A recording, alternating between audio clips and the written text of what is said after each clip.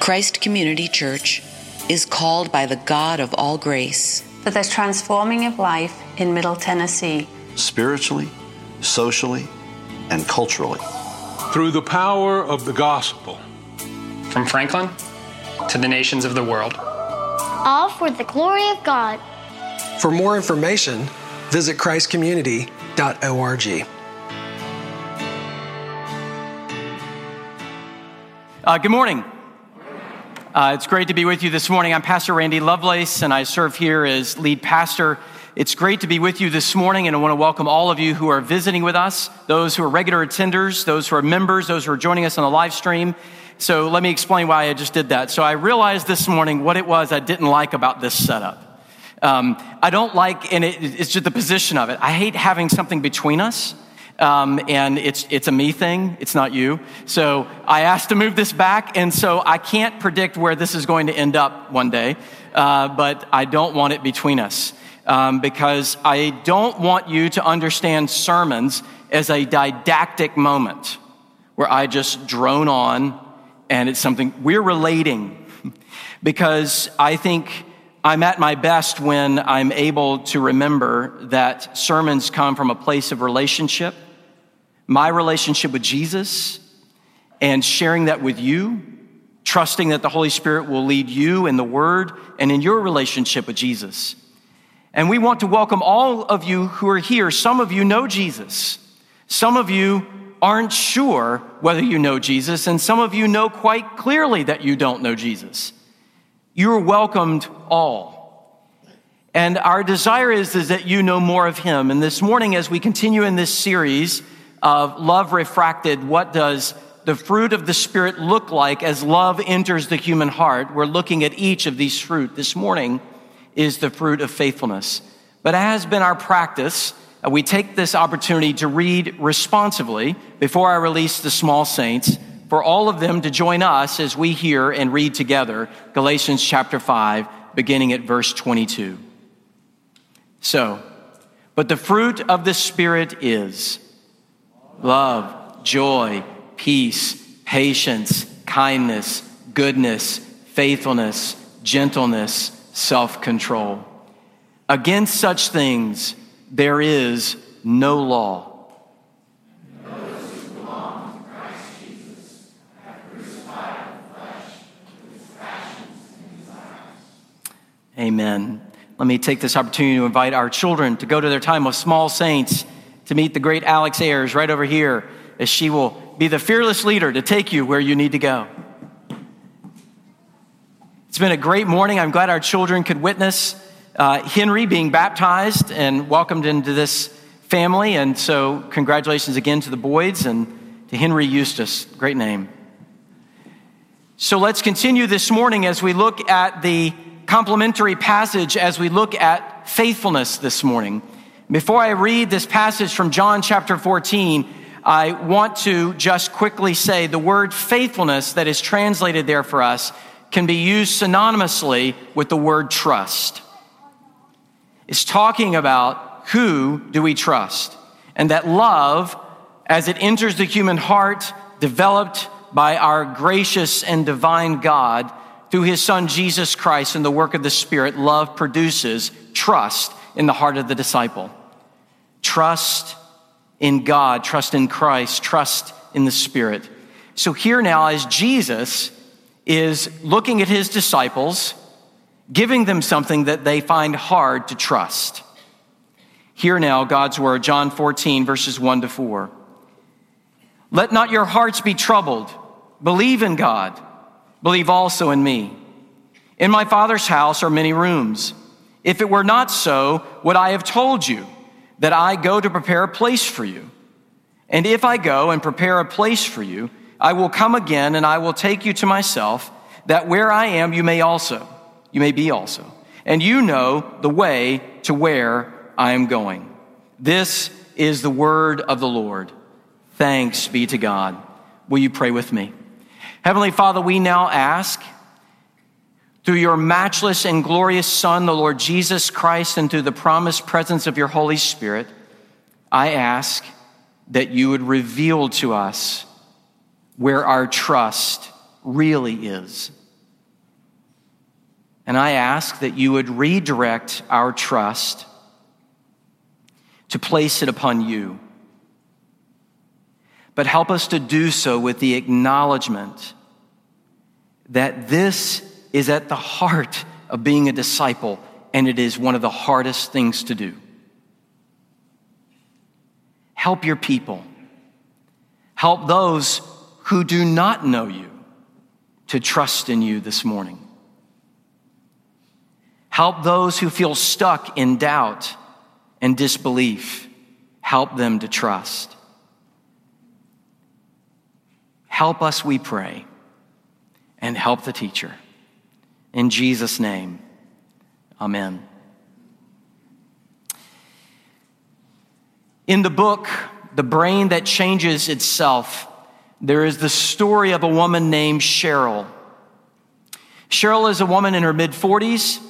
She'd been an accomplished salesperson for a multinational corporation and been very successful at it. But she found herself in her mid-40s as with the feeling constantly as if she were falling, physically falling. It got so bad that it would be to a place, even if she sat on the ground, it would feel as though there were times that the ground felt like it was going to open up and swallow her whole. If you were to see Cheryl, it looks like she's drunk because she cannot walk down a hallway without the help of a wall or someone helping her down the hall. This would cause the loss of her job and would force her into disability, making close to $1,000 a month. What was happening with her and what she knew to be the case was that something was happening in her inner ear, that which is understood to be the vestibular apparatus. It has 3 parts to it. One part controls our ability to understand going horizontally, and when we move vertically, and as well as the pace at which we are moving. So her vestibular apparatus was completely out of sync with her eyesight. You and I, as we're running down the street, if we're running for a bus or an Uber, whatever the case may be, or your children, you're able to track your children with your eyes, and it's your vestibular apparatus that enables your body, without any conscious thought, to go where your eyes are directing you. That was 95% lost for Cheryl. And she was set up for one more appointment with yet another doctor. And what Dr. Paul Baccarita was recommending was something she had never seen before and required of her a level of trust. She'd been poked, prodded, tested, and yet none of it helped. And on this day, along with her neurologist and her psychologist, she sat before Dr. Baccarita and he placed a helmet on her head that was also connected to an apparatus that was about the size of a stick of gum. Because Dr. Baccarita realized that there was something, of course, wrong with her vestibular apparatus, but it required some way to work around that apparatus to retrain her brain to regain her ability to be at peace and not feel like she's falling. So that day was greeted with great apprehension, hope, but a shred of trust. When we come here on a Sunday morning, many of us are clothed with the very same thing. We are clothed with disappointment, a little bit of hope, and maybe a shred of trust. That which I'm experiencing in my life, either I feel stuck relationally or emotionally, professionally, all of these things are what we bring into this room. And we hear week after week the gospel of Jesus Christ, that we are forgiven of our sins and we are clothed with the righteousness of Christ, and the blood of Christ cleanses me and forgives me of my sin. And we can celebrate that, but we can leave this room and not really trust that God has us. We can walk most of our lives as professing Christians, but never really press in on the question, but do I trust him? This is the question for the disciple. What does it mean to be faithful, trusting of who God is? So this morning, as we look at this passage that we have for us in John chapter 14, you're going to see that trust that Jesus is calling us to and calling his disciples to first involves the ability to understand and recognize something. It involves recognition. Secondly, it involves relationship. Thirdly, it involves risk. Trust in Jesus involves recognition, relationship, and risk. First, recognition. The immediate context of this passage is Jesus talking to Peter, and Jesus is explaining what is going to happen to him, and Jesus is also explaining the fact that there's going to be a problem with the trust of the disciples. But Peter says, Lord, where are you going? Jesus answered, where I'm going, you cannot follow me, but you will follow me afterward. But Peter said, wait a second, Lord, why can't I follow you? I will lay down my life for you. And Jesus says, no, you won't. You're going to deny me 3 times. Will you lay your life down for me? Jesus says, truly, I say to you, the rooster will not crow till you have denied me 3 times. So there's something that's happening in this invitation to trust, and that first thing is a recognition. One, that Peter and you and me, we are finite. We think we know how we're going to respond in a given circumstance. We have an over-realized trust in ourselves. Even though we know we break and fail our own expectations, but we try to show up, make a good show of it, and yet we forget that we are finite. We do not know. This last Wednesday, we celebrated and went through the act of Ash Wednesday, where we say, to dust you have come, to dust you will return. Remember and consider that you are dead to sin and alive to Christ. The whole practice of Ash Wednesday, the practice of Lent, is the recognition that Peter doesn't know, I don't know, you don't know what's going to happen in the next hour and how we're going to do. We are finite, and yet God, Jesus, is infinite. That's the recognition. We are finite, but he is infinite. Let me explain. When Jesus goes on to say, let not your hearts be troubled, believe in God, believe also in me, what is he saying? He knows the human heart that Peter brings into this great pomp and show. I'm not going to leave you. And Jesus says, yeah, you will. Do you realize what good news that is? But do you realize what kind of recognition it requires of us? Here's one thing we do know. We have an overrealized sense of our own, or how we can trust ourselves, and we try to bring it and show it to God, and yet God keeps telling us, nope, you're finite, you don't know, you don't even know your own hearts, but I know your heart, and I come to you with infinite knowledge that your hearts are troubled, and that you are going to fail me. But the infinite promise is that I will not fail you. Trust begins with the recognition. Oh, it seems so light and so small, and yet it is oh so profound.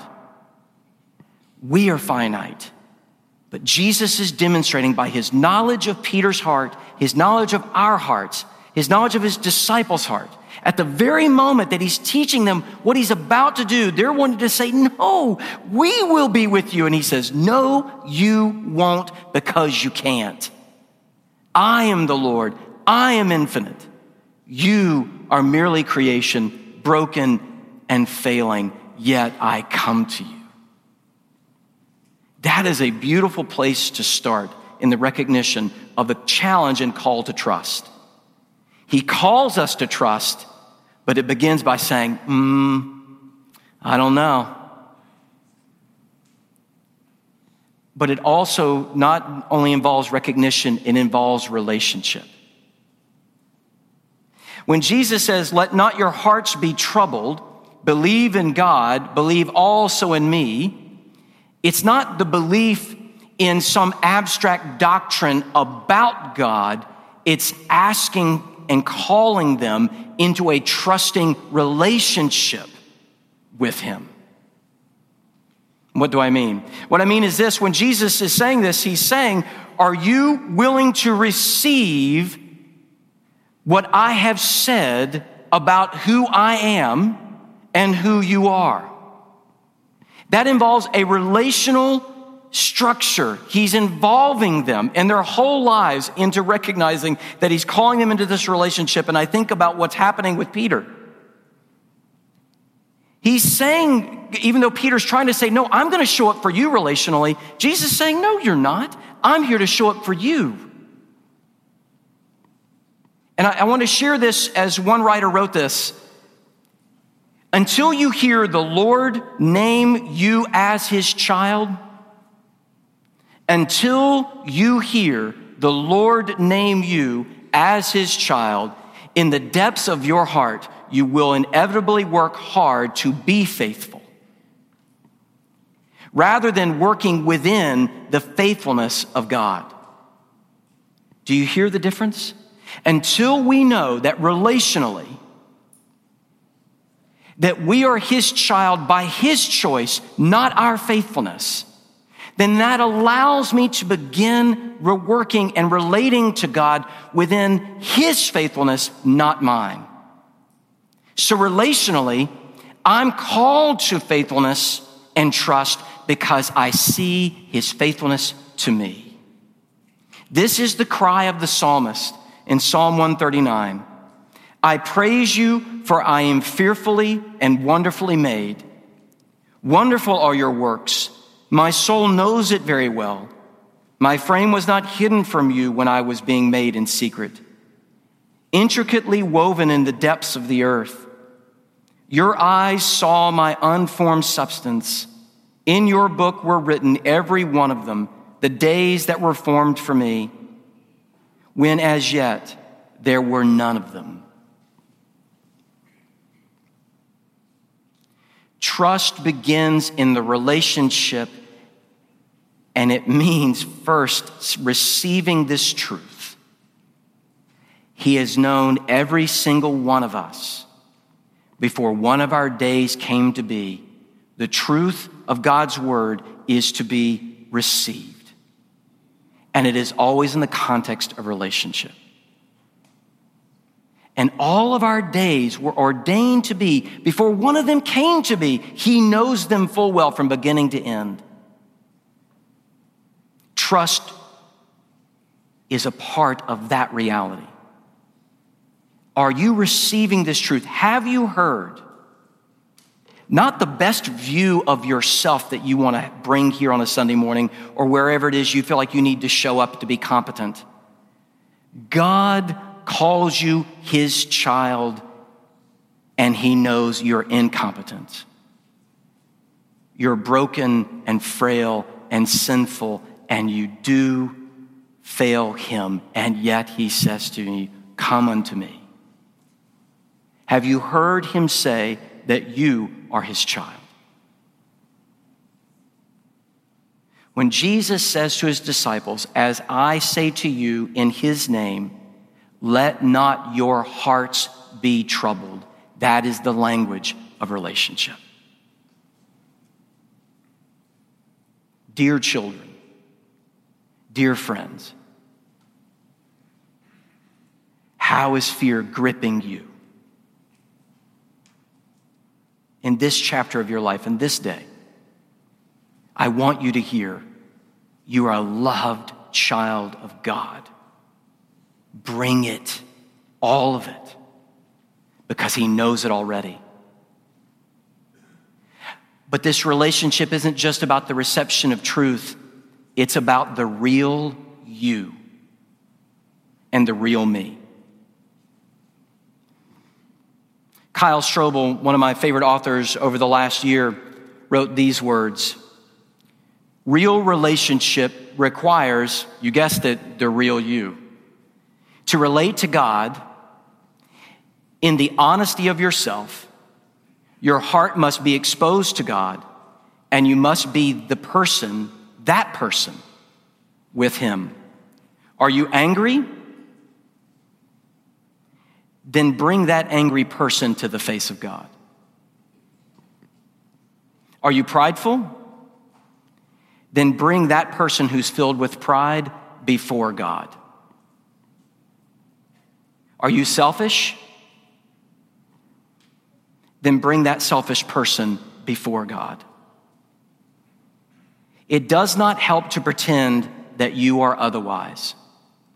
You are not fooling God. To be formed by God necessitates both knowing God and knowing yourself in relationship to God.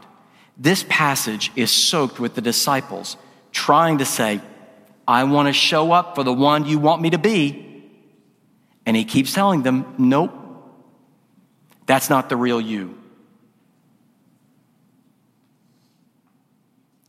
We are not called by Christ to bring our best selves.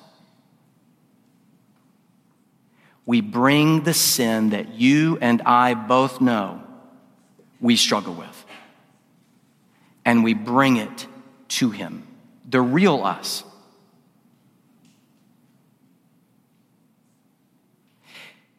A few months ago, I mentioned to you that one of the hardest things that I've realized about being a 50-something now is how much I trust myself and not God. I profess faith. I believe in Jesus. But I will acknowledge to you one of the hardest things I wrestle with is the ways in which trusting in myself shows up in so many small ways. And one of the greatest ways it showed up for me about 12 years ago as a pastor is that I was not praying. Now, don't hear this as me telling you need to pray for more. I'm telling you my story. My story is that I knew where I needed to show up, how I needed to show up, and to be ready. And often that did not involve prayer. I'd become a good professional Christian. I knew how to develop sermons. I knew how to go visit with people. I knew how to do weddings and funerals. But was I praying for the sheep? Was I praying for the Lord to really move in and really meet the honest me? And the honest me is I have to wrestle with the fact that my lack of prayer is really just an expression of my pride and trust in myself. And it's been a glorious wrestling match. And I want to tell you, I'm wrestling. And I just want to show up to church and say, I'm a pastor and I have a hard time praying. Who's with me? Thank you. Thank you. I know there are other hands who would go up. But can I get an amen?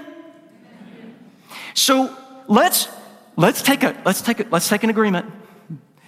And let's stop playing church and let's just own up. When you come to the table this morning, just own up to the fact, Jesus, I know I should pray, but I don't because I trust in myself more, if that's you. Jesus, I think I know how my story should go better than you because I'm here. You're not, I'm here. I see this. You don't, right? I know what I'm supposed to do. Bring that to the table. And if we're willing to show up honestly, relationally, with our real selves, not the Christian self, not the professional Christian self, but with ourselves, a remarkable thing happens that in that remarkable, beautiful wrestling of being the real us before the real God, the God who shows up in Jesus Christ by His Holy Spirit welcomes you and He loves you. And that's the one that Jesus died for. But the final point is it doesn't just involve recognition. It doesn't just involve relationship. It involves risk. Risk. And that risk is that when I bring my real self to Jesus, that I need to be ready to hear what he's going to reveal. And I want to give you some practical things, 2 practical things I want you to think about in regard to risk. In our class that we're teaching, You Are What You Love, we had a great quote this week that I wanted to share with you about recognizing that when I come and I risk my bringing the real self to God, that I need to be ready to see what he's going to reveal. Brian Zahn writes this in his book, When Everything's on Fire. If you honestly want to encounter Jesus, here's what I recommend. Read the Gospels on your knees for 6 months, asking Jesus before each chapter to reveal himself to you. Seriously, try it. Don't be surprised if you eventually find yourself inside the cage, face to face with the Lion of Judah. Then you will have to decide what to do with your life now that you're gone through the wardrobe, entered Narnia, and encountered the real Aslan.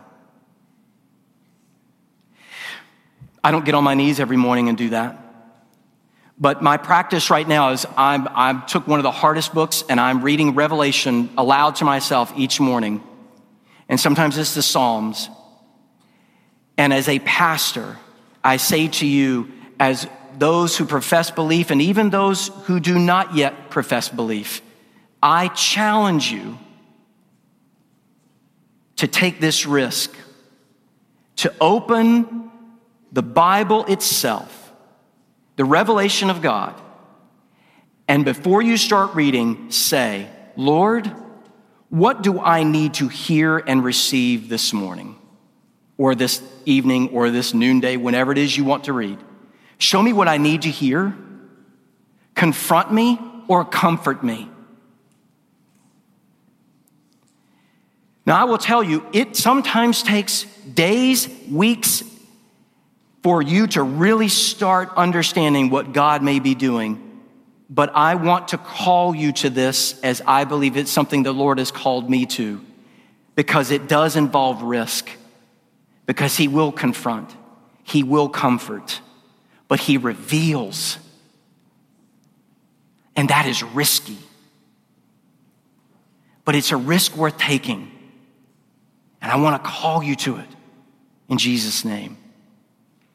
The final thing is not just what he might reveal is risky, but this final point is trusting him with the results. This week I had the pleasant honor of sitting across the table with a man who's known Jesus longer than I have, who's experienced all kinds of success. He's not a pastor, but he's been used of the Lord in mighty ways, and he was sharing with me something I think he shares with most everybody that he meets for the first time as he shares his own story. And one of the things he shared was this, that for the good portion of about 30 or 40 years, he's been praying every day the following prayer. It's risky, but watch. He said, Lord, put into my hands what you want to give me. Take from my hands what you will, and help me to trust you for the results. Put into my hands what you will, take from my hands what you need to take, and help me to trust you for the results. Here's the really risky part. He's been praying that for nearly 30 to 40 years. And over this last year, he turned to his wife and he said, honey, I think we've been living by a secret vow. And she said, what are you talking about? He said, no, I think we've been living by a secret vow. She says, what is that? He said, I think the Lord is revealing to me that we've been living by the secret vow that we would never be poor again. And he opened up his life and he said, we were both raised in poverty, and we've been running from that our whole adult lives, and the Lord has given us success. But he said, I didn't realize that was an operating part, a feature, and what he's come to see as a flaw in his own relationship and trusting the risky relationship with Jesus. And I don't know how the Lord is leading him and his wife in this season, but I heard that, and it just was both beautiful and scary at the same time.